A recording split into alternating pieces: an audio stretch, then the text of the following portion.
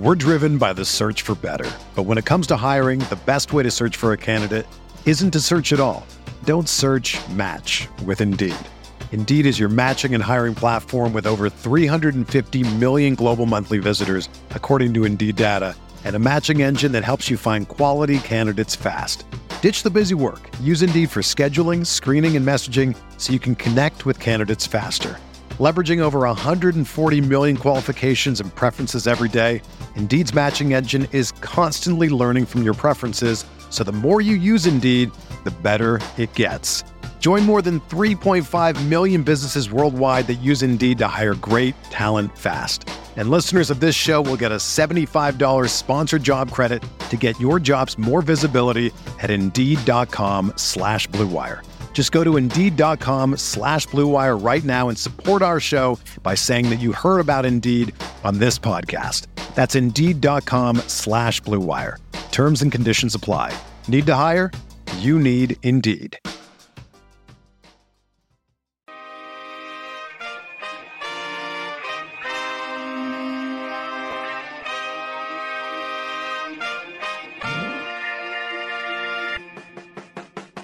Here's Gilgeous Alexander. McCollum staying with him. Spins, gets inside. Left-handed off the glass. Oh, what a sweet move. Giddy, tough spot. Backdoor. What a pass. What a play. And J-Dub picks the pocket of Trae Young. He'll take it himself. This is Lou Dort. You're listening to the Uncontested. What is up, and welcome to the Uncontested Podcast, coming to you live Sunday, November 5th, for our weekly Sunday episode. I'm your host for the evening, Jacob Niffen. I've got the starting five with me. We got JD Silva. Fellas, I don't know what time it is or what day it is. Daylight savings is a strange phenomena. We're in the twilight zone. I got Taylor Peterson. It is, especially when you have a toddler, as Justin can confirm. It is way less fun. We've got Justin Peabody. Hello, everybody. I have three kids, Taylor. Take that up a notch. And like we have, problem, buddy. fresh from Stillwater, America, one Nicholas Crane. I knew you'd call on me last, so I had to bring something that's first. And that's Hey. Well done. Nick with the Rangers bobblehead. Let's go. Well, Congratulations. World Nick. champion, Texas Thank Rangers. Beautiful. Good week of sports for Nick. Until today at 3:25. As I said, PM. Cowboys Correct. lost, I thought. Indeed. correct. But It's a scheduled kick in the balls for Nick. First time ever that a rival has beat the Cowboys, and I did not care. I'm still riding the high. I cannot escape Jay De Silva. Jay De Silva is the funniest. That's one of the best things that's happened to the podcast, I think. We are brought to you by the Blue Wire Podcast Network. We have a full week of basketball coming up for the Oklahoma City Thunder. Tons and tons of stuff to talk about. But we got to start off with a little YouTube special because the listeners do not get on the podcast, don't get the visual. So you need to make your way over to YouTube if you haven't already. I need to get this pulled up really quick because I want to make sure that I get the phrasing correctly here. The Miami Heat have debuted their new culture court, which in the middle of the all-black lane, in red text, the Miami Heat have hardest working, best conditioned, most professional, unselfish, toughest, meanest, nastiest team in the NBA. Guys, I don't know about you, but I think it's kind of corny. You know what the best part about it is? I saw this this afternoon on Twitter. That quote is a quote from Pat Riley about the 90s Knicks teams that he coached. That's oh incredible. My gosh, I missed Like, that. okay, I get it. Like, he probably, if anyone has ownership of that quote, it's probably him. But that is hilarious. That makes it so much funnier to me. Well, that's incredible. I just think it's super cringy. Like, It's almost as cringy as the uniforms they're going to wear on said court that say Heat culture on them. It's bad. Yeah. Double down on How the many cringe. words can we fit in the paint? It is Well, exactly what happened. We took on that challenge. Breaking here on the Uncontested podcast, we have the Thunder's new edition court with the lane. It includes every draft pick the Thunder have for the next 7 years. I think it looks beautiful, Justin. Gorgeous. And I would like to disclaimer this is not real. Just in case. Before anybody tries to run Don't lie be. to the listeners. It should be. However, it should be. That's right. It should be. Shai Gilgeous-Alexander pulls up from 2027 OKC first. It's good.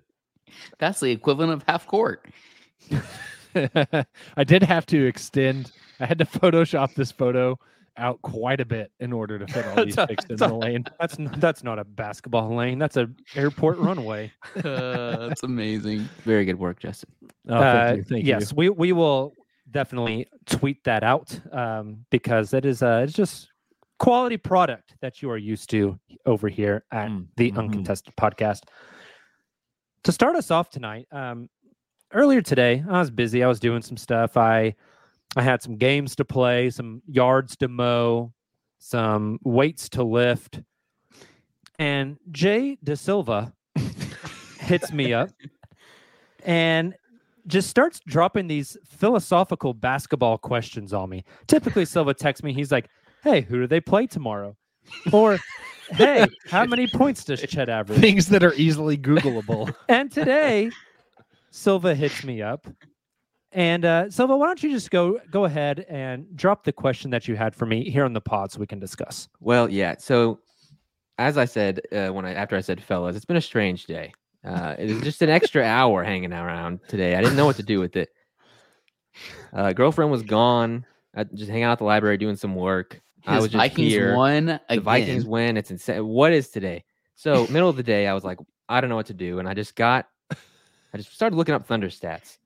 And You know the meme of the guy like sitting with his chin on his fist and he's pondering, but he's sitting on his brain that runs down the back of his head and turns into a chair. That was Silva earlier today. It was. So I just, saw what they were ranked in a various number of stats, and I saw right away they're 28th in field goal attempts per game. I was like, why? What? For what reason? What does that look like? Why is that happening? So I started to compare their field goal attempts in each of the 6 games. There's only been one of the 6 games where they've attempted more shots than their opponent. So, for example, against the Bulls, was that? That was the Nuggets, which they lost. There's 90 field goal attempts to 88. So, just a quick rundown. Versus the Bulls, they shot 82 times. The Bulls shot 94 times. The Cavs, 87 to 92. Nuggets, 90 to 88. Okay. Pistons, 83 to 91. Really weird. Pelicans is the biggest outlier. Thunder shot 88 times. Pelicans shot 102 times. And the Warriors, 83 to 92. So Jacob said, well, what's their pace? Because surely that'll match up. It doesn't. They're 6th in pace and 8th in total possessions at 615 per game. So their pace is fast, but they're still not averaging, it's not paying off. And I think, as we've all kind of noticed, the rebounding is really rough, and it has been rough. They're dead last in offensive rebounds. They're only averaging 6.2 per game. One spot up from them at 29th in the league, 8.5 per game. Oh, wow. It's tough. So Jacob brought up second chance points. Yeah, they're 25th in second chance points. They only get 11 per game, and they're 27th in opponent second chance points. So they get 17.2 per game. So I was just looking at the why. This was my galaxy brain, 2:00 in the afternoon on a Sunday. Little adventure I went on. Why? This is actually fantastic, though. I'm really impressed. Yeah, why are they 28th in field goal attempts? That feels weird. Especially when pace is so high. One thing I just thought of when you said this, Silva, now that I'm thinking of it, the pace is high. What's the turnover rate? Are they really high in the league in turnovers? I know there were some games where they were getting 16, 17 turnovers a game, but I don't know what the rest of the league has been doing. Maybe they're getting a lot of possessions, but they're turning the ball over on those possessions. Yeah, that's 11. Their turnover percentage, according to Basketball Reference, is 11.8%, which is 26th. That's 26th, the worst, right? Yes. Yeah. So it's the offensive rebounds, it's the defensive rebounds, and it's the turnover percentage. That kind of adds up to, if you think back to Friday night against the Golden State Warriors, I think Dub and Giddey combined for 12 turnovers just between the two of them. Yeah. I think that's correct. It's been weird. And it's weird they keep taking way less, maybe not way less, but even in games that they're winning, they're taking less shots than their opponent by a significant margin. And I think that still adds up for me, because if you're pushing the ball in transition and you're playing at a high pace, as the Thunder are, but you're not able to rebound, like you drilled there, Silva. I just saw your name and I'm laughing now. I just now noticed that. Sorry. It makes sense that you're going to be taking less attempts than your opponent. So I can see that. I think when the Thunder are shooting more efficiently, though, especially from outside, even when they're pushing the pace in transition and maybe they have less shot attempts than their opponent, but when they're hitting those shots at a high clip, that's when we're seeing them win these games. And when they're not, again, that kind of seems like no crap. But when they're not, that's when they're losing these games, because they aren't getting those second chance opportunities. I think with the rebounding, we all thought Chet would just be like an instant boost in that category. And like, he's been good, but I look at a guy like Josh Giddey, whose rebounding numbers are down. Again, early small sample size, like this can change, but I think so far he was such a good rebounder last year, especially for a guard, that I think if they're going to continue to play these lineups where he is almost flexing into that like small ball big kind of space, he's gotta be able to bring in more rebounds than he has been.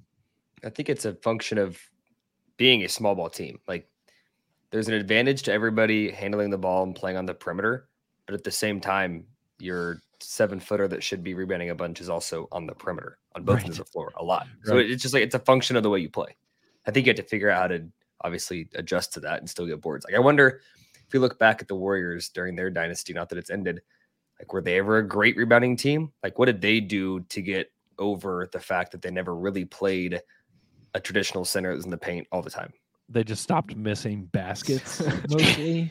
That was how those like the 2016 OKC team like prided themselves on offensive rebounds, like with Cantor the Adams Cantor lineup outs, 8 that was like their thing. Rebounds. Nick, I definitely think the style of play and the personnel plays a role, but it wasn't this bad last year. And last year they had a more traditional big / rebounder like Jay Will. I actually think the stats show that Chet is actually like a better offensive rebounding percentage and defensive rebounding percentage than Jay Will was last year. I think it kind of falls on some of these other guys. Justin, you had mentioned Josh Giddey. Yep. Last year, Josh averaged 7.9 rebounds a game. So far this year, 5.8. Yep. Do you think it's like we talked about them adjusting to the offense, adjusting to Chet entering the offense. Do you think it's also like a rebounding thing where they're like, oh, Chet will get that one, and they don't go for it as hard? Is that what's happening? I'm sure that's not a non-factor. Again, that's why I caveated with like small sample size, right? Yeah. Mm-hmm. Who knows what happens over the next 75 some odd games for Josh Giddey. His averages could come right back to where they were last season, and this becomes a moot point. But I think there is some of that. It's everybody. We've talked a lot about Giddey kind of adjusting to a different role within the offense compared to what he's had last season. I think the same goes on the defensive side of the ball as well. Yeah, I think, Jacob, I hear where you're coming from on like Chet versus Jay Will and the rebound rate, but like a rate is rebounds out of how many are available. Mm-hmm. I think we've seen like there's not many available on the team, so I think it's a little bit skewed. Like I think Jay Will was more effective in terms of like getting the team rebounds when they needed them. While he was on the perimeter a lot, he was definitely in the paint a heck of a lot more. I don't know. I think it'll correct itself too. Like I have zero concern about this. It's 6 games into the season, still the second youngest team in the league. Like, it'll be all right. The only game that really concerned me was the New Orleans game. That New Orleans game reminded me of those old Memphis playoff series where Marc Gasol and Zach Randolph just ate glass, and they would end up with 15 or 20 more shots than the Thunder every night. Yep. And that's just because my dad was at that game, and my dad and I went to the game Friday night, and he told me, he was like, I've never seen somebody like jump and then jump a second time faster than Zion Williams does, which is crazy because that's a lot of weight moving up and down. He's like, I've never seen somebody get off the ground a second time as fast as Zion does. Huh. He comes back down to earth pretty quick. I think it's an interesting point. I don't know if you guys noticed this, but Friday night, I felt like there were a lot of times where the Thunder would get a defensive rebound, but then lose it. And it's like they didn't secure the rebound, or two guys would go to get it and they wouldn't like call it out. And then it would end up inevitably in a Warriors hand. Yeah. That's the annoying thing is the Warriors aren't even like a huge team. Right. Like they're not. Now Looney hits the boards like crazy, but I'm with you. I also don't know if you guys noticed this. I think I sent it in Slack, but the right leg of Klay Thompson, that was nuts. The muscle mass difference between his left leg to his right leg, especially in the calf, is insane. You sent that like picture, 70%. Jacob. That was wild. It really is bad. That's the leg that he tore the Achilles and the ACL on, and you can just tell that it is so much smaller. Yeah. Which is worrisome. Like that's, it seems like it's more probable to another injury. I also want you guys to know that sitting courtside, I was standing there and I looked at Klay and I was like, "Damn, I'm as tall as Klay. This is awesome." And then I realized I was standing on a platform that's like 3 inches tall, and I was like, "No." Brought back down to earth. Silva, any more thoughts from the Galaxy Brains extra hour on Sunday? No. I honestly, it's pretty dang obvious to see what's going wrong with the Thunder right now. It's like you have to rebound better. They're playing small. Chet is here, and you're not playing as small, but you have to figure it out. And it's only been 6 games, and I think we all believe they're going to figure it out in some way. They figured it out last year with a smaller lineup in general. So I'm not too concerned unless this is still happening like 25 games in. Then that'd be an issue. I wonder if there is something. Was it Silva that said like, do some of the guys think, oh, Chet's got it, and like start running down the court? Last year they played tons of minutes with Kenrich at the 5. Yeah, and they didn't struggle on the glass then. So I wonder if that's maybe part of it. They did struggle on the glass then. To be fair, they did struggle on the glass last year. They were not a good rebounding team. Yeah, but they still won games. If they were 5-1 right now, we wouldn't be talking about rebounding. That's true. They're a couple bounces away from 5-1 too, which is crazy. 100%. They're also a couple bounces away from 2-4. So I was going to ask you guys just really quick. Like I'm curious. We talked about the field goal attempts. We talked a lot about rebounding. How do the Thunder get those field goal attempts up? Turn the ball over. Still maintaining, it's still maintaining a highly efficient. It's still being efficient and not just jacking up shots. I guess there's just been some ugly turnovers that they just have to clean up. How many times did Dub drive to the lane and just lose the ball in his own on Friday night? True. Things like that. I think you can't play small and turn it over a bunch. Yeah. But hey, when the small ball gets cooking, it's fun. It's cooking. It's fun. And Nick can probably attest to this because he's been to a Thunder game this year to cover. The fluidity of Chet pops so much more when you're in person and close to him. Like, it pops so much more. That first bucket of the game against the Warriors, where he drove in and did that little half turn and then like the turnaround jumper, like, don't get. I've talked to Taylor about this. Don't get it twisted. I'm not comparing the two, but there's a lot of KD to it. There is a lot of KD to it. The footwork, the fluidity, like it really pops when you're like down close. And even the shooting form, the high release, like low dip though. Low dip. Yeah, I think that'll work itself out in time. But I think so. I think the on the fluidity front and like what surprised me most about Chet has been like the touch. Like most guys that are 7-1 don't like the move that yesterday, or is it 2 days ago against the Warriors now, where he like drove in, spun, and then like a little like finger roll. He keeps doing these little finger rolls, and it's like it's crazy to see. It's like it's almost like a jelly. Like he probably has the cleanest looking finger roll on anybody on the team, and he's 7'1". Mm-hmm. Yeah. It's I've watched that. His arms are like Slender he's man like reach. he's like Absurd. just a foot inside the free throw line and doing a finger roll. Right. It like reminds you me. remember, I you can think remember of, when like, MJ and his arm just kept stretching out and Yeah. stretching out and stretching out in Space Jam? Yes. It's kind of what Chet's arms are I like. was thinking like Go-Go Gadget back in the day. Like that's what it reminds me of. You're like there and your arm keeps extending. Like it is. It's really impressive. I've watched that step through move so many times. Dude, the step through is sick. That's something a And 6'2" those spin guard should be moves. doing. Yeah. Not a 7'1" center. Right.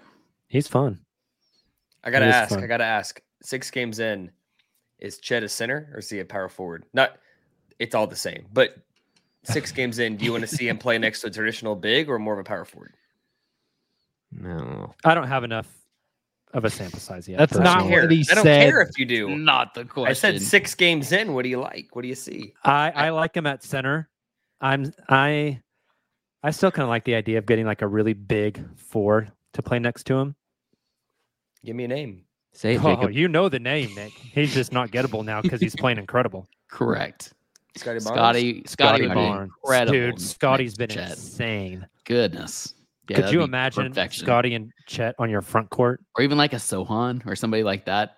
Like He's playing fun, them with dude. the 4. Yeah. Scotty's been awesome. But I would agree. I think Chet is a 5. I like the way they're playing it. They just obviously have some kinks to work through. You know what's going to be interesting? And I had this for later, but I'll bring it up now since Nick asked it. Nick, is there any chance that Wednesday night against the Cleveland Cavaliers with the Mobley and now Jared Allen back front court that we see more of that? We haven't seen it yet. The Chet J. Will front line. Probably. Because we can all agree, like Chet outplayed the hell out of Evan Mobley Yeah. in that Cavs game.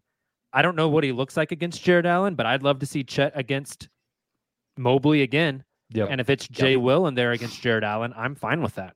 Yeah, I think we'll definitely see it. Back to your Scotty Barnes comment. I think the perfect big to play next to Chet, who's also probably not gettable, is Naz Reid.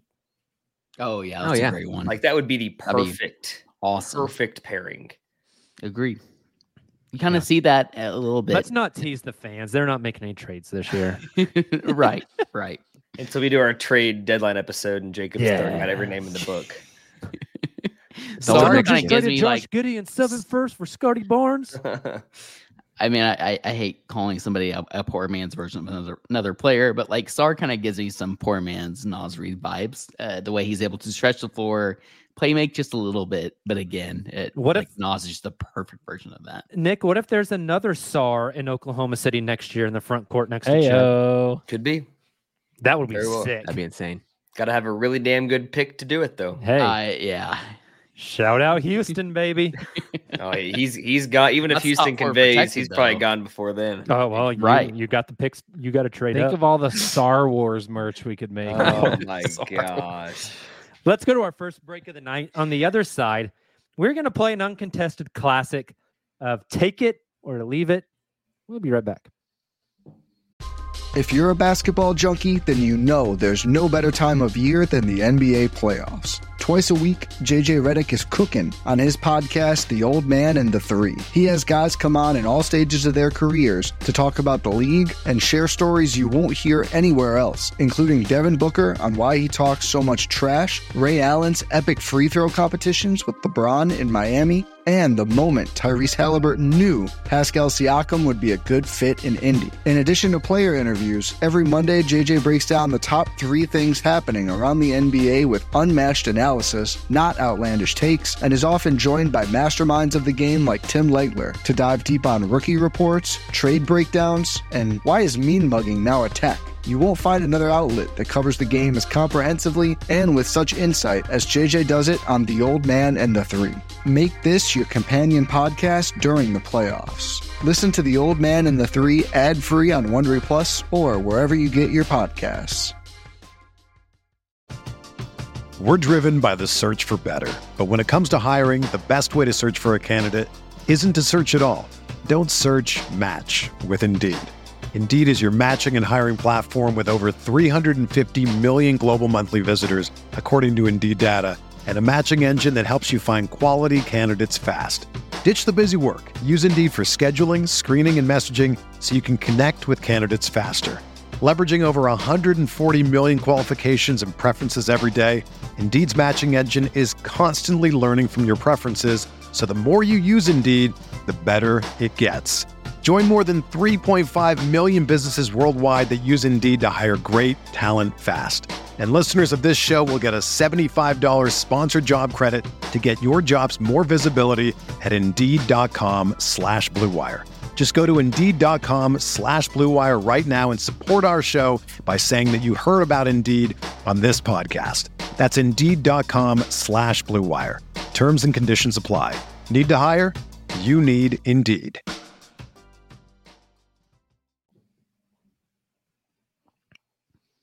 And we are back. Gentlemen, there's no better way to recap and analyze these first 6 and look forward to the next 76. Is that quick maths? That'll do. Okay. Justin was told there would be line. Then to play a game of take it or leave it. You know it, you love it. It's a simple game. I'm going to give one of you a phrase. You are going to take it, meaning you think it is real, or you're going to leave it, meaning you don't want to touch it. You don't think it's an actual thing. And then we can debate each one. I've got 2 for each of you. Nick, you're up first, buddy. Take it or leave it.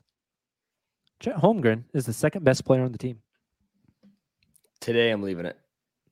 Okay, just real quick. Chet Holmgren in 6 games, averaging 17 points, 7 rebounds, a little over 2.5 assists, a steal, and 2.3 blocks per game.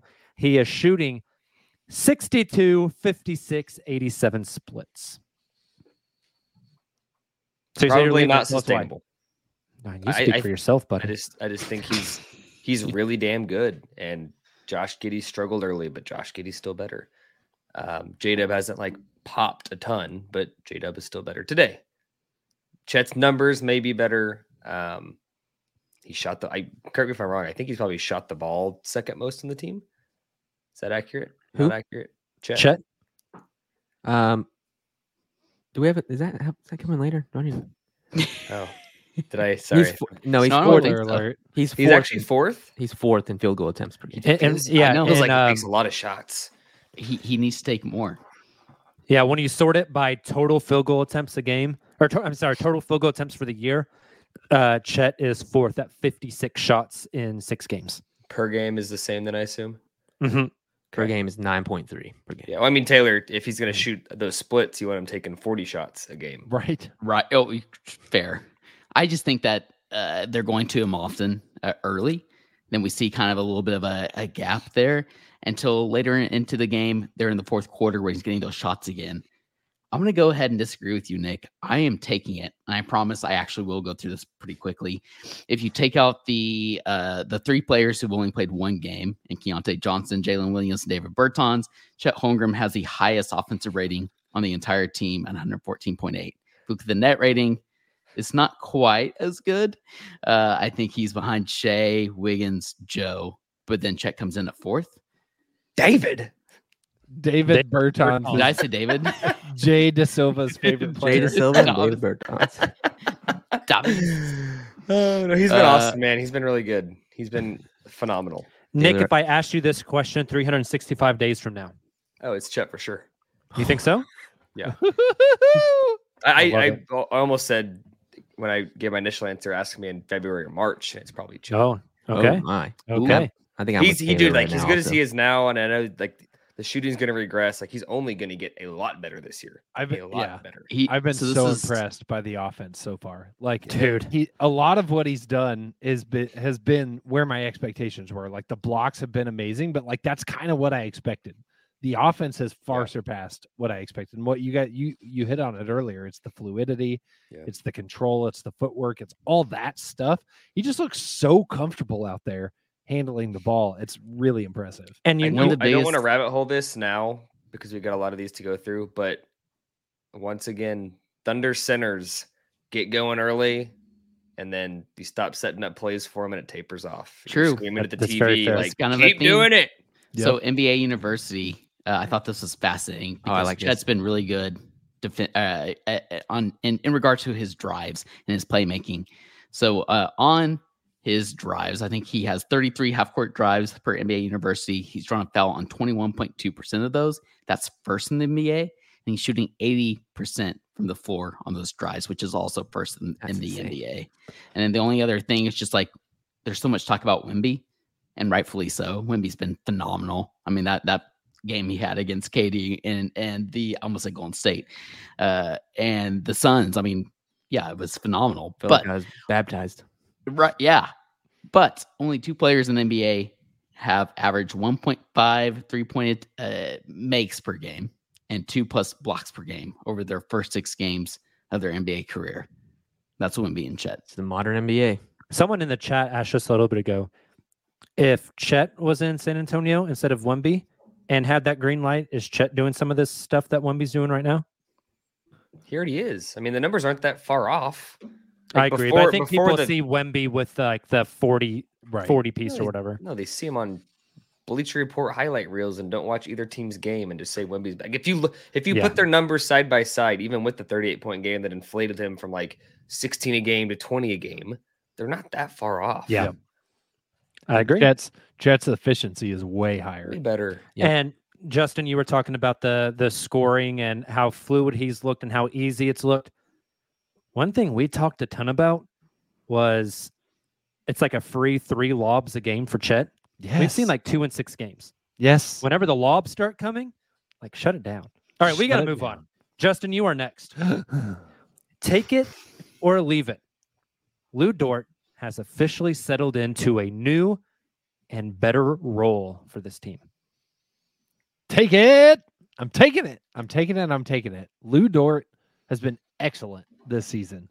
And like credit where it's due. We have been called Lou Dort haters on this podcast multiple times in the YouTube comments.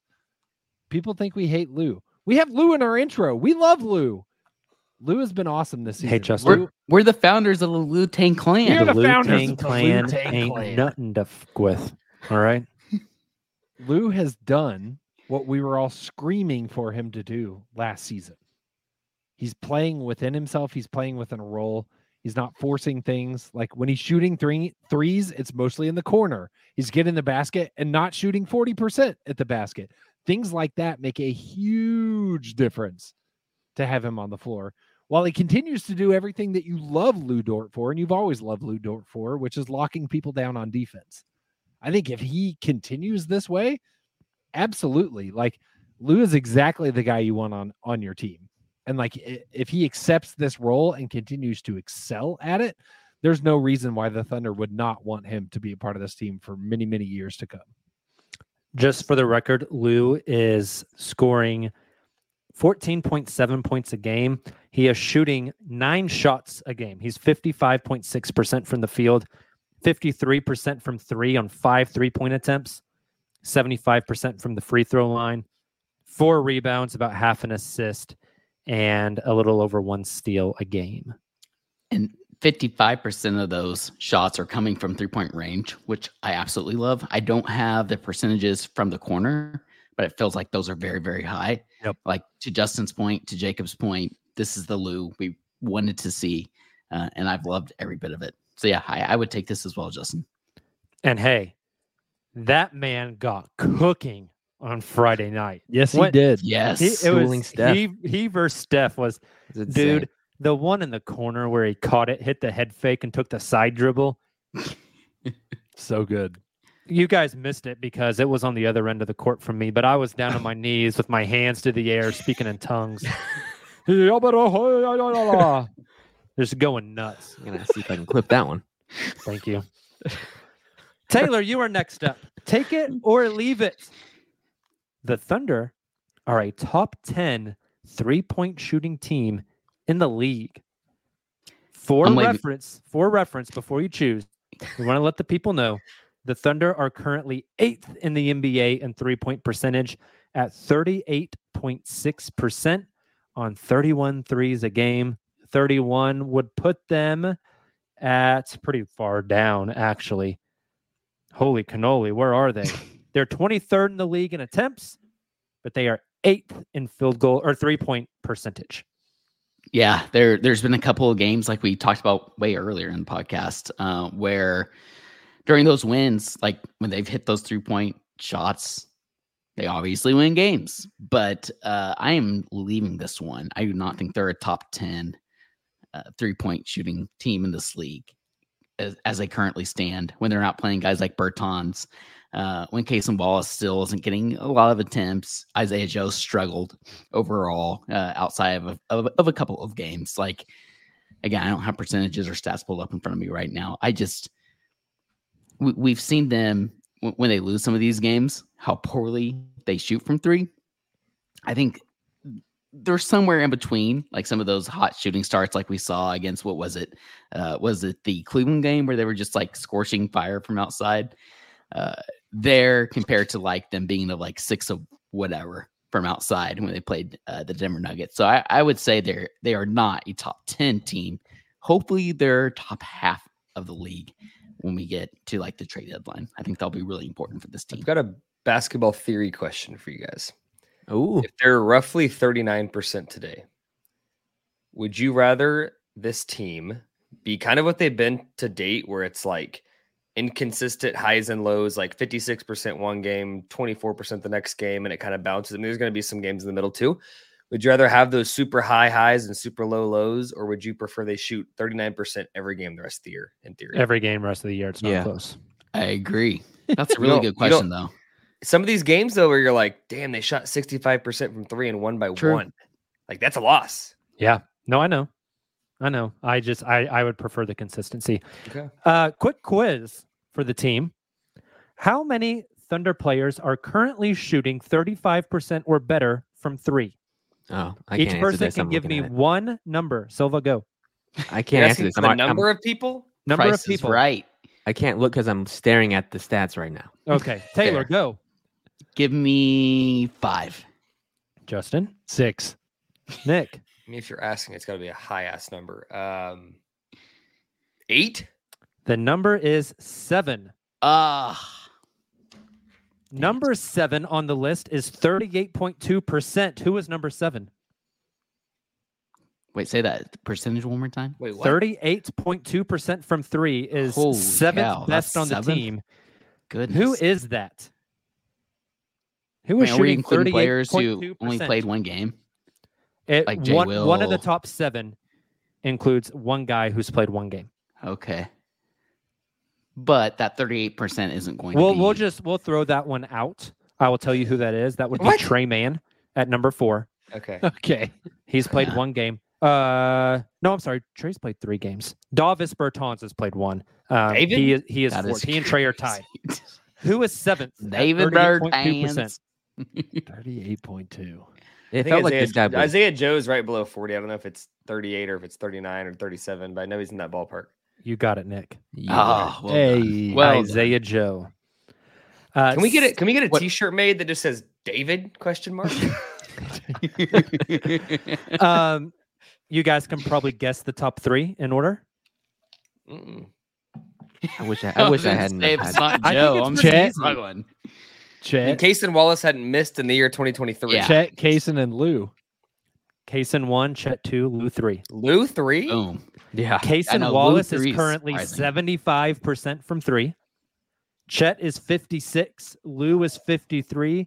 Davis Bertans and Trey Mann are both 50. Stop the count. Bro, how many threes has Lou taken this year? 5. How many? 5 a game. 5 a game. And Chet also. So he's taken 30 threes and hit 15 of them. Yeah. Yes. More than 15. That'll do. I'll pull up totals real quick for you. Jesus. All these crazy bonkers high efficiency stats that we've heard tonight on the pod, and the fact that they're not on the opposite, in the win-loss column. End, do you want to hear I think Jacob, Josh, and Shea? Yes. Their averages. Jacob, you want me to do this? You want to wait for Go for it. Okay, so J-Dub, 29%. Josh Giddey, 26%. SGA, 26%. On 2.8, 2.5, 3.8 per game. This team's obviously way better than that. Like that's really promising. Those are going to invert. Or somewhere in the or middle. maybe this is like as you build this team out, Sam Presti, shooting is a must. Yeah. Yes. Yeah. Agreed. I think that's still accurate. Time to move on. We're on to JD now, I believe. Is that correct? Maybe. JD, take it or You leave tell it. us. The 3-3 record is indicative of how the season will end. The Thunder are a 500 basketball team. Okay, so you mean they will be 41-41 at the end? Yeah, is this the pace? The first 6 games, is this a good sample of what the season looks like? A 500 basketball team? No, because I think they're going to be slightly It's better. Take it or leave it, not yes or no, my guy. Oh, sorry. Leave it. Thank you. Leave it. True or false? No, I think they're going to be maybe for a while the Thunder are figuring things out. Obviously, we named at the beginning of this podcast, a lot of things that are weird and hopefully don't continue beyond like 10, 15 games. I think once that evens out, the Thunder will be what they were last year, which was not as turnover prone, really good defensively. Hopefully, it's what we talked about as far as theorizing with this team. Chet's going to add a lot of talent, shot blocking, defense to this team. Everyone else gets better. No, I don't think they're going to be a 500 team. You think they're going to be better? Yes. I think Would I predicted 42 and 40 count is the same as the Maybe. 3 I think I picked. I would say, I think it's like give or take a game, when you extrapolate out. Yeah. So Sylvia, you think they're going to win more than 43, 44 games, like 45 ballpark or? 45 is not. 44, 45. How about that? Okay. I think I guessed in a preseason podcast like 44. And you can't change your mind ever all year. You're Nope. Stuck. Not at all. I love it. We're coming back to Nick. The next take it or leave it. SGA will average significantly less free throws this season. For reference, he is currently averaging, I think it is 5 a game. 5 a game. For reference, you asked me a vague question. What does significantly less mean? Silva, what did I tell you when we built this? That was document? going to be my answer as well. If I got this said one. exactly that. So they're going to complain about how significant as a subjective term. Okay, what was last year? And give me a number to say significantly less. Last year he took 10.9 free throw attempts a game. How about this year? He is taking less 5. So yeah, let's say like 30%. 30% less.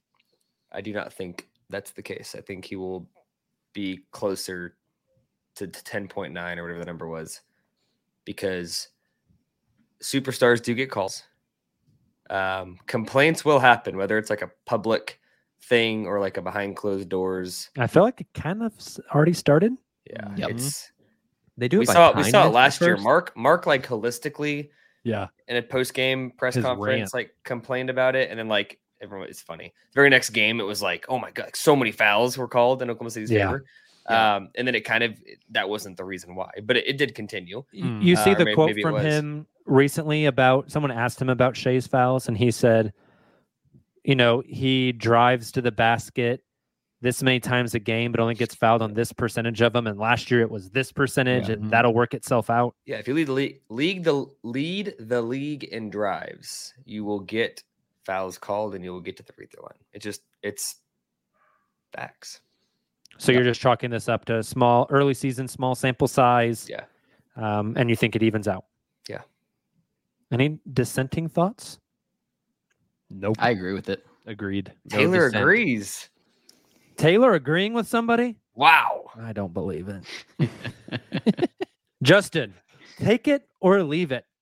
Cason Wallace will have the most minutes off the bench this season. For reference, he is currently 6th on the team at 22.7. So he's currently leading this. It is true as of right now. Number 7, right after him, is Isaiah Joe with 2.5 minutes less. So Cason is clearly the 6th man right now, averaging the most minutes. Will that continue? Take it or leave it. I'm going to leave it because you can't lead minutes off the bench when you're starting. Oh, I'm joking. I'm going to take it. I'm not ready to get that spicy about Kaysen yet, but he's been awesome. And he's kind of been unsung, I think. Like looking down the bench, do I think he stays this hot the whole season? No. Like that would be insane. But he's looked really comfortable. He seemed really, really confident. Seems like he's integrated into the team really quickly. Looking down the bench, I just can't talk myself out of it, right? Like looking at the other names down there, Isaiah Joe's maybe the closest I could get, but everybody else, it's like, no, I'd rather have Kaysen minutes. No, I'd rather have Kaysen minutes. No, I'd rather have Kaysen minutes. If he continues to perform, keep giving him minutes. Was this Jacob trying to, in a sneaky way, plug his preseason bet? Probably. Hey, my preseason bet looks pretty damn good. Feeling Justin, not great about that. I think the only other person that maybe the fans would argue with you on is a guy who hasn't got to play yet due to injury in Kenrich Williams. That's a great point. Yeah. Kenrich totally will probably, reclaim his role in the rotation when he comes back pretty much immediately, I would imagine. Seeing what that looks like with the big rotation will be interesting, knowing how many more guys there are at the guard spot. That's a really good call out of somebody who could probably snatch that accomplishment from Kaysen. Anybody else overreading into the blue call down and then reassignment today? Like obviously it was just for the blue scrimmage. Kaysen didn't go. Nope. Is Kaysen already That's a good point? Do they know Kaysen's that guy that don't even need to get the extra scrimmage today? If you would have asked me, Nick, a month ago, I would have said Kaysen's going to play somewhere between 3 to 7 G League games this year. Yeah. I don't think he ever puts that jersey on, goes in that locker room, or steps foot on that court, unless there's an injury and it's like a recover from injury type of thing. Like even for a practice day like this. I don't because think so. He's gained the reps. He's the 6 most minutes. He doesn't need the reps. practice. So you are overanalyzing it and saying that there is a reason he didn't get called down. The answer is yes. Then okay. I'm not overanalyzing it, but I think he doesn't need the reps currently. Maybe the question should have been overanalyzed. It means something. There's a reason he didn't get called down. It's because the reason is he's played the 6 most minutes of anybody on the team. I don't think it's like a declaration on how good of a player is. Like, I think that was purely these guys need some run. They haven't gotten any on the Thunder, so we're going to go send them down to the blue and get them some run. Kaysen doesn't need run currently. Poku, Trey Man, Usman Jang needs the development minutes, even though he's gained the minutes with the Thunder. I agree. They sent Poku down because they're ready to unleash him tomorrow night, baby. I don't know about that. Hey, I will say really quickly though, there's a part of me that wants to leave this one just because I think when we get later on to the season, I don't expect the Thunder to make a trade deadline, big blockbuster trade, or even just a trade for depth. But one thing I do see happening after the trade deadline is Davis David Bertans, getting more minutes there. Especially when we're talking about the 3-point percentage. I could see Kaysen's minutes going down some to where he's not necessarily the lead minute getter off the bench. Although I think he will have a prominent role with that second unit moving forward throughout the season. I could see Bertans playing a lot of minutes after the trade deadline in another city. In a different jersey. You got to make sure he doesn't hit that contract threshold. I almost wonder if they're not playing him early intentionally so that he can play a lot late. Right. That's not what I'm hit thinking. The contract obligation for his guarantees. Correct. Get him and also give Usman Jang and young guys developmental minutes. Let the beast roam free. I've been so impressed by Kaysen Wallace. I thought what Mark said after the Warriors game, that, he was late contesting a clay jumper early, and it was he had to recalibrate in game. But you could see the growth happening in real time. You could watch him getting better as he went along. He's just... Will he eventually hit a quote unquote rookie wall and the shot won't fall and the offensive efficiency goes away? There's a legitimate chance of that, but that's not why Mark is giving him minutes right now. And those types of things are not going away. The intensity, the hustle, the defensive awareness. He's He's a dog, man. He's Even awesome. the offensive awareness. Like apparently Really he's good. picking Aaron Wiggins' brain in terms of like where he needs to be off ball when he's playing off ball and like where he needs to cut. Like that's the guy to amazing. ask. I mean, so excited. Yeah. Sorry, He's awesome, dude. Taylor, next one. Take it or leave it. OKC will continue to play one big lineup, embracing the small ball, meaning they're not going to go two bigs. Maybe a little bit, but like 80% of the season is going to be the one big with like a J-Dub or a Josh or a Kenrich at the 4. And we're not going to see the two bigs line up very much this season. Take it or leave it. I appreciate that clarification because I was thinking like I don't think they're going to start like Jalen Williams next to Chet, for example. But I am taking this. And again, I do listen to a lot of national podcasts, even though a lot of people find them annoying. There's like The Ringer, who are super high on the Thunder. They love the Thunder, but they want them to trade for like a Rob Williams. Rob Williams. Thank you, Silva. Like to pair it alongside Chet, and just no, that's not. And they bring up the rebounding stats, and like I totally get that. We've already talked about that here in the podcast.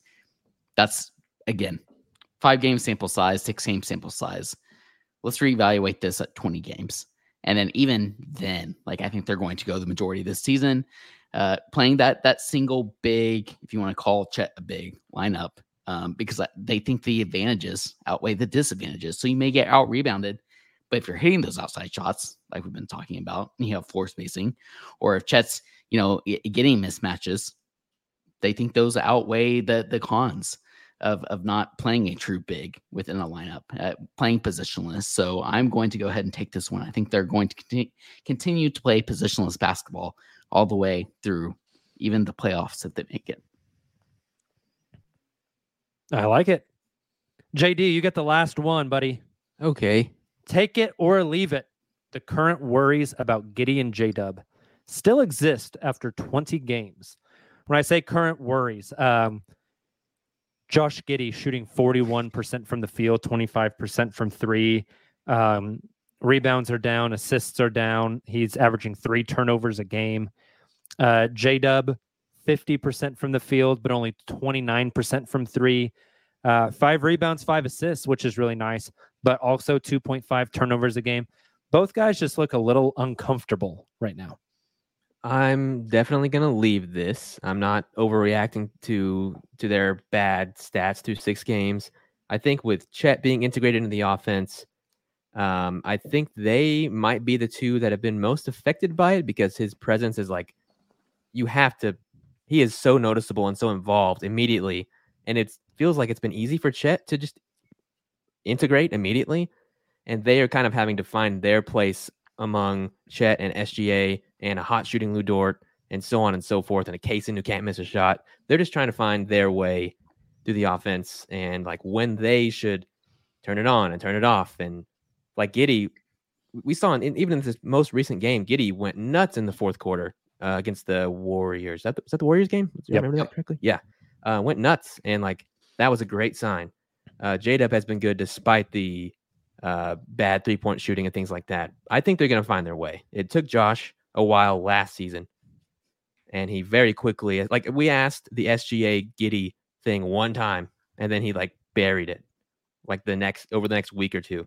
I think they're going to figure it out. They're both very smart players, both very talented players. Not worried. One thing I found. Go ahead, Justin. I was going to say, you said what I was going to about Giddey. He had a bit of a slow start last season too. Like the first 15 or so games, you had people questioning the Josh Giddey experiment on the Thunder, and I think that died away pretty quick. You're starting to see some of that again. Go stroll through some of the YouTube comments we get on our shows. Yeah, people are talking about that Australian kid. I want to jettison him out, and I think it's very short-sighted. Mm-hmm. I know Josh wants to get to the free throw line more this year. Hasn't really come to fruition yet. I feel like he drives strong and he finishes soft still. But one thing I noticed that I wonder if you guys have picked up on this as well. He got it twice in the fourth quarter in the Golden State game on back-to-back possessions, actually. And I think it's something that a lot of them are kind of working on is this low gather on their drives where Giddey typically when he drives, he picks the ball up high and then tries to float it. Those 2 fouls in the Golden State game, he's like gathering his dribble like at knee height and then bringing the ball up and ripping it through defenders' arms to get that whistle. I feel like that's something that they've worked on a little bit in order to draw fouls. I think J-Dub mentioned it on the Old Man in the 3 pod as well, working on gathering low and then ripping up through to get those whistles. I'm interested to see how that kind of plays out as we move forward. If that's a strategy those guys continue to go with, because I think that is a way, Josh, especially when he gets matched up against smaller guards, that he can do that, right? Because smaller guards, whenever you can overpower them, their best bet is to get low and get scrappy and try to like knock the ball loose. Well, if Josh can do that rip through move coming from low to high, I'll be interested to see how that kind of unfolds as we move forward. I was thinking of that comment that J-Dub made on the Old Man 3. Like if you have that length, that arm length, that wingspan, and you have the strength that each of Dub and Giddey do, that's how you're able to draw those fouls with that gather step and utilizing that length and strength. So I think you're spot on there, Jacob. Something to really keep an eye on. I don't know. 20 games. I understand that's the sample size we keep talking about because that's something that Dagon's mentioned a lot over the past couple of seasons, being like a true sample size to be able to evaluate. But even like throughout something I'm just keeping an eye on throughout the majority of the season, the pecking order of this team, like you guys mentioned with Chet coming back into the lineup offensively, particularly, I am really interested to watch Giddey. I'm not so much worried about Dub, to Justin's point. Giddey's the one I'm really keeping an eye on. That's why I'm a little hesitant on this one to just leave it. I think there's going to be some growing pains throughout the majority of the season, even if the Thunder are really good and find themselves like in the playoffs and not the play-in, for example. Like it could be similar to the KD Russell Westbrook era where it's like, there's all the national talk about the KD versus Russ. I don't know. I could just see a little bit of that still existing with Giddey and how he fits within this flow of the offense. So that's something I'm just keeping an eye on. A little peek behind the curtain. Whenever I was going through the outline with Jacob, we were trying to come up with, points for this segment. And one of the ones I thought of was like, is the conversation we used to have with SGA and Josh going to shift to Josh and J-Dub? Is that going to be the next iteration of that the Thunder fans are talking about? Like, I don't know if they're going to work out. SGA and Chet are doing great. What's wrong with these guys? But it doesn't feel like it's time for that to me. Totally agree. Let's take a break. On the other side, we'll take a quick trip around the association. Oh, actually, before we take the break, Nick bailed on us. We'll get him in a second. Before we take the break, our closing Thunder thoughts. We got to hit our predictions. Ooh. Now, we've done predictions the first 2 weeks. I'm going to chalk that up to like practice time. Let the team settle in a little bit. Now, we're keeping track of our predictions. We don't know what is going to happen with these. We want the chat and the listeners to help us with this. I was thinking something like however many games you get wrong over the entire season, you chip in that much money and we make a big donation to like a good charity. Maybe I don't want it to be like a bet payoff, but it could be. So my co-hosts have any idea, if anyone in the chat has any idea on what the winner or the losers at the end of the season, what happens to them, let us know. We're going to workshop this. Here's the way our picks are going to work. Question first. Yes. You said we're chalking up the first 6 as practice. Yes. Is that because you have the worst record to this point? No, actually, we're all tied. Okay. We're all tied. Nick, you actually caught up with us this week with your 1 and 2 guess. Pessimism pays off, huh? That's right. That's what I always say, baby. Can we go ahead and just so we get the full 82? Let's go ahead and include those then, since we're all equal. But so we're doing now individual games and not just weekly record. Oh, okay, gotcha. Okay, so I will write these down as we go. Game number 1 this week is against the Atlanta Hawks. This will happen Monday, so probably when most people are listening to this podcast. Hawks are off to a strong start under Quinn Snyder. They're the second best points per game in the NBA. They're 4-2 currently. JD, Hawks, win or lose for the Thunder? Do the Thunder beat the Hawks? Yes or no? So this this new rule you've implemented really makes me think about this more in a way that makes me slightly uncomfortable as a fan of this basketball team. Agreed. Oh God, win. They're gonna win. JD has a win. Taylor, I got the win also. I think Shea will be back tomorrow night. I'm taking the W. love it. Justin, Loss. No. Nick. It's a win. Ooh. What? I am also putting a win on the sheet for Monday. Wednesday Nick night. betting against his hell just Atlanta happened? Hawks. Wednesday night, our first rematch of the season. Cleveland comes to town. They are, I think, 3-4 now after they beat the Dubs today. Lots of injury problems to start the season for them, though. Lots and lots of guys have been out. As we mentioned earlier, Jared Allen just made his return. I don't know if Darius Garland is back in the lineup now. Maybe he is. Game number 1, though, Chet completely outplayed Evan Mobley. Donovan Mitchell went for 40+. How does Jared Allen change the trajectory of this game? It's going to be interesting. JD, what do you got? I'm going to be at that one, so it's going to be a loss. Taylor. I'm going with another win. I'm sticking to. I've thought a lot about this one particularly, but I think the Thunder will pull it off at home. Justin, give me another loss. Oh my God, Justin. The Cavaliers could the have. Oklahoma Sooners have just bled into Justin's. Could have. Hey, now that there's money on the line, I got to rein it in. There could have and should have beat the Thunder the first go round with Jared Allen back, Garland back. I think the Cavs get some revenge. Nick, that one's a loss. I think the rebounding issues will shine bright there. I love Justin's comment about now that there's something on the line, I've got to really. That's how everyone's take should be, and that's how I approach this. That's why everyone hates you. Nick. What that is called is being real. Justin. No. That is real. No, it's called playing it on this safe. podcast. Nick. Okay. If you want to make the big bucks, you got to say things I don't believe on every single podcast. Well, I don't. I will go with a loss against the Cleveland Cavaliers.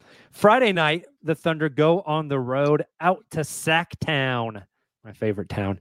The Kings are 2-3 currently. De'Aaron Fox is currently day-to-day with an ankle injury. We'll see if he is healthy. Interesting matchup of two former Gonzaga bigs and Chet Holmgren versus Domantas Sabonis. And two Kentucky guards. Two Kentucky guards. I love it. JD, what do you got for Friday late night tip against the Sacramento Kings? Love a late night tip. Damn it. Please clip that. Please don't. Okay, let's see. Oh God, we're gonna put that quote on a certain website. The late night tip. Oh wow, this one's gonna be a win. All right, Taylor. This is where I come in with my L's. Taylor's got a loss. This one. Justin, win. Okay. I think you clipped there for a second. All I heard was in, and I was like, what is that? The Thunder are going to introduce Sabonis to the Chet Holmgren experience. I love it. Nick, what do you got? I've got a win here. Probably am biased because I just watched them get whooped by the horrific Rockets. So not super impressed with them from that game. I'm going win here as well. I don't like this. Nick, JD, and I are identical so far. So maybe the last game changes. Phoenix on Sunday. The Thunder go to Phoenix to play the Suns.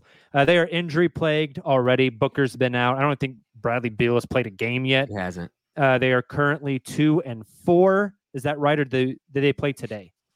They played today. They beat Detroit and today. They won. Yeah, but Detroit kept it close, and Asar Thompson is for real. So that would make them 3-4 currently. Maybe this early injury bug for them is exposing some depth issues, possibly. JD, what do you got in the Valley on Sunday night? I kind of think, okay, this is tough. This is tough because of the injuries. Like, I don't even know who's playing. It could just be KD and a bunch of jabronis, or it could be. I think by next Sunday they're all healthy. I really do. And that's Instead of can't win with these cats, it's KD and the jabroni. That's what I was just thinking. Okay. JD Silva. I'm gonna say loss. I'm gonna say loss because maybe Devin Booker will be back. He's about to not make an All-NBA team already by missing games. So you said loss? Loss. Taylor? So I had 2-2 on the week, which is why I'm taking the loss against Phoenix, which means that the Thunder will probably lose both home games and win both away ones. But I'm going with an L. I'm going loss here as well. I want to be like Dark Taylor and just do two losses at home, Sith Lord on the road. But I'm gonna go with a loss in Phoenix. Nicholas, I'll give you the headline. Brad Beal gets Phoenix the win in his season debut over OKC. Ooh. Okay. I got to break away from the JD and Nick. We all three can't be the same. So I'm taking one for the team. I'll go the win. There we go. We will update standings next week. Maybe we'll do like a little fancy graph or something. There's your headline. Look at this graph. All right, Still let's take our break. His Creed and Nickelback. On the other side, we will hit some around the association real quick. We'll be right back.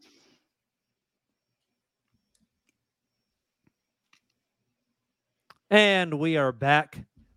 JD, hit that sounder. I can't. My software's broken. Hit it in post-production, please. Okay, I'll do that. I can't. I'm kidding. I won't do it. Thank God, Taylor and the self-restraint. I don't even know where you're sitting at.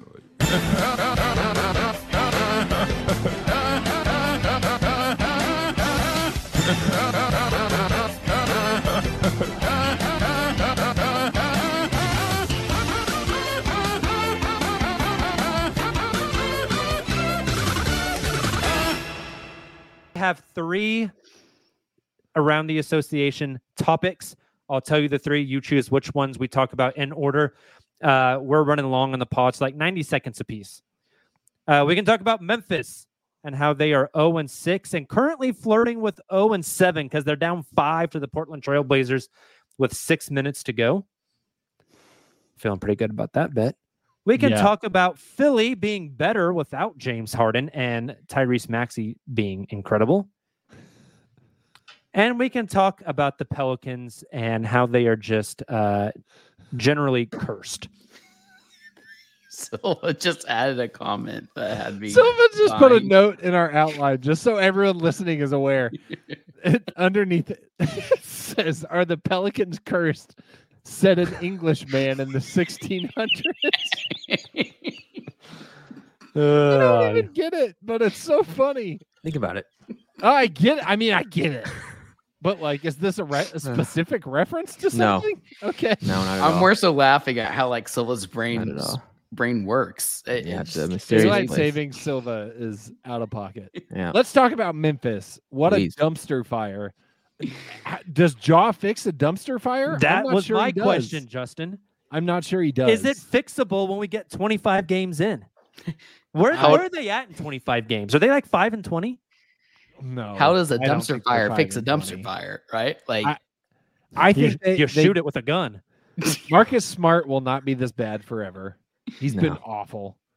The Steven Adams injury seems like it might be important, though. It's weird because like Triple J has not been terrible. Like they haven't been awful individually, but as a team they kind of suck. So I do think Jaw changes that a lot. Despite my jokes, I think Jaw changes lots. Nick, any thoughts on this? I just don't know if they're playing the right guys. Like that's Zaire Williams I agree with that. Is a good prospect. He's not a guy that's ready to start in the NBA. At 22 years old, he was taken way higher than he should have in the draft because of the upside that was. He was like an Ousmane Dieng pick. He'd be like if Us was starting on a team that's expected to be maybe a home court playoff team. It's hey, like John Hollinger told me they're upside. supposed to be number 1 in the West. Bismack Biyombo is like playing a lot of center for them now. They like need him. They like need, right. They need him. They're not playing like Jake LaRavia, he's a young player, but like he can shoot the ball really well. Like put him in the game, let him shoot. John Conchar, they're not playing a whole bunch, and he's like this weirdly good glue guy that no one knows about until you watch him torch your team on NBA League Pass. I don't know what they're doing from a rotation standpoint. They don't really have any playmakers with Tyus Jones and Ja out. Like Marcus Smart doesn't seem like he's not a primary playmaker. Right. So what do you do? Yeah, I don't know. Lose. I had them in the play-in. I'm feeling pretty good. 6 games and 3.5 quarters in. It's currently a tie game against the Blazers in the 4th quarter. Heck yeah. We want to talk about Philly or the Pelicans next? I like Philly. No Harden. Maxi's finally getting the opportunity to shine, playing really, really well for this team. At the same time, I do worry a little bit about some of their overall depth. They're still not on caliber with top teams in the East. So this maybe a little bit of a cop-out. Are they better without Harden? Yeah, because Harden was going to raise the stink and he wasn't going to play. At the same time, are they better without a fully engaged, healthy Harden? Probably not. And I think they're going to have to make another move to get up there with the Bucks, who have really struggled. They've been awful. I get it. The Bucks will be fine. The Celtics have been fantastic. The Celtics are fantastic. So yeah. I think they're going to have to make a move to get up there with those two teams. Hey, shout out to Tsunami Poppy. Dude is killing it out there in Philly right now. That's a good point. Kelly Oubre, Thunder legend. Currently averaging 21 points on 54, 45, 86 splits. 4 rebounds, 0.4 assists. I love it. Get your shots, my guy. But Embiid and Maxey have just been really good. Incredible. I just want to see Morey exist in a post-Harden world and what that will look like. Because he has a portrait of him in his... Yeah, that was weird. I think Nicholas Batum's going to fit in really well with them as well. He will. I don't know about the other pieces they got in that. Covington. Covington could Morris, be good. Right? Yeah, I don't know how much Morris plays. What do you guys think about Korkmaz trying to get out of Philly for it's like his 9 years straight? Third trade request. Can I please be included in this Harden trade? Please. And both teams said nobody no. wants you. Do you think they just ignore him when he says that? Why don't they just cut him? It's the Instagram meme. Who want me? No. Yeah, they won't even cut him. They cut why am I forgetting the guy's name? The Spurs guy for a long time, came up to the G League, North Carolina kid. Danny Green. They cut Danny Green and cut frickin' Korkmaz. Yeah. Frickin' Korkmaz. The Pelicans. Brandon Ingram, knee tendonitis. CJ's got a collapsed lung. Again. I don't know what the injuries to Trey Murphy and GTA, Grand Theft Auto. I hate you, Silva. What do you mean? That's his nickname. It is. We are Zion's been great so far. Zion's been great. He's on pace to get hurt as soon as the other guys are healthy. Waiting for the injury. I hope it doesn't happen. But history tells me he goes down in about 5 more games and misses 10. Just like Anthony Davis. They're on the similar trajectory. Yeah. You guys worried about the Pelicans at all? Hey, CJ looked incredible in Oklahoma City. Zion looked incredible in Oklahoma City. Yep. Yeah, I'm worried. Injuries are tough, man, for any team. But if I'm a Pelicans fan, that injury to BI and CJ makes me very nervous because of exactly what you said, Jacob. You're just conditioned to think a Zion, something is going to happen at some point in the season. I don't know that he's built for the durability of an 82-game season. So when does that happen? And does it happen soon when these other 2 guys are already out? And do those other 2 guys being out put more stress and more minutes on him, which just raises the likelihood of an injury? Yep, exactly. Scary. And I worry about the depth there to an extent, although Pelicans fans would argue that when all of 3 of your potential starting 5 are injured, that'll happen. But Jordan Hawkins obviously still needs some time to come along. Daniels hasn't really been what we kind of hoped he would be coming into the league. So Yeah. He still got a little ways to I'm go. worried. I got to be 100% honest with you guys. I didn't know Matt Ryan existed until he was on the court in Oklahoma City. I thought they signed a former NFL Falcons quarterback. Yeah. Bro, there's been so many memes and jokes about Matt Ryan in the NBA. For like the past I am year. shocked that you haven't heard those or seen those. Maybe I've just ignored it because he just, I don't know. Let me look up a pic. Silva, can you pull up a picture of Matt Ryan real quick? He looks like what you think. You look like What- Austin he Reeves. What does. does that mean, Nick? Yeah, what does that He- mean, Nick? It's tall, lanky, and white. Looks like a white man. He looks like Matt Ryan. Correct. Let's see. Got two first names. That's why the memes and stuff were like perfect because it was like that could be Matt Ryan in the basketball uniform. We'll never know. He might actually make Well, a great NFL quarterback. Which one is it? Wait a minute. That's the This football is one. amazing. Okay, those are all the football ones. No, the Ryan. bottom right. Yeah. There he is. There we Oh go. my good. He looks like Doug McDermott. What's the difference? This is Austin Reeves. He looks like I'm going to go into work tomorrow and walk into the Austin accounting office, and he's Reeves. going to be in there. Yes, just like Matt Ryan. He probably has a Football player. LinkedIn. Oh, you learn something new every day. He looks like he's going to be at the courthouse, like filing divorces tomorrow. God. That's my guy. Matt Ryan. How many minutes does he get for them? Like, is he like a real guy? Guess He's guess playing his, really Best well. most, guess 23 his minutes a best game. attribute. Shooting. Yeah, he's a great 3-point shooter. He's been Is playing he really a well. the past couple sneaky of athlete? games. Sneaky athletic. Does all the Every little scattered things in report practice. ever. All right. I think that's all for us for tonight. That's Thank you more guys than so enough. much for tuning in to the podcast. What time is it? We really appreciate you guys. We will be back tomorrow. Specifically, who is on tomorrow? Taylor. TP. Taylor has I the switched podcast you. tomorrow. We will all be, well, most of us will be back on Wednesday after the Thunder take on the Cleveland Cavaliers. Friday night, the Thunder take on the Kings. I don't know who has that post game, but somebody will be here.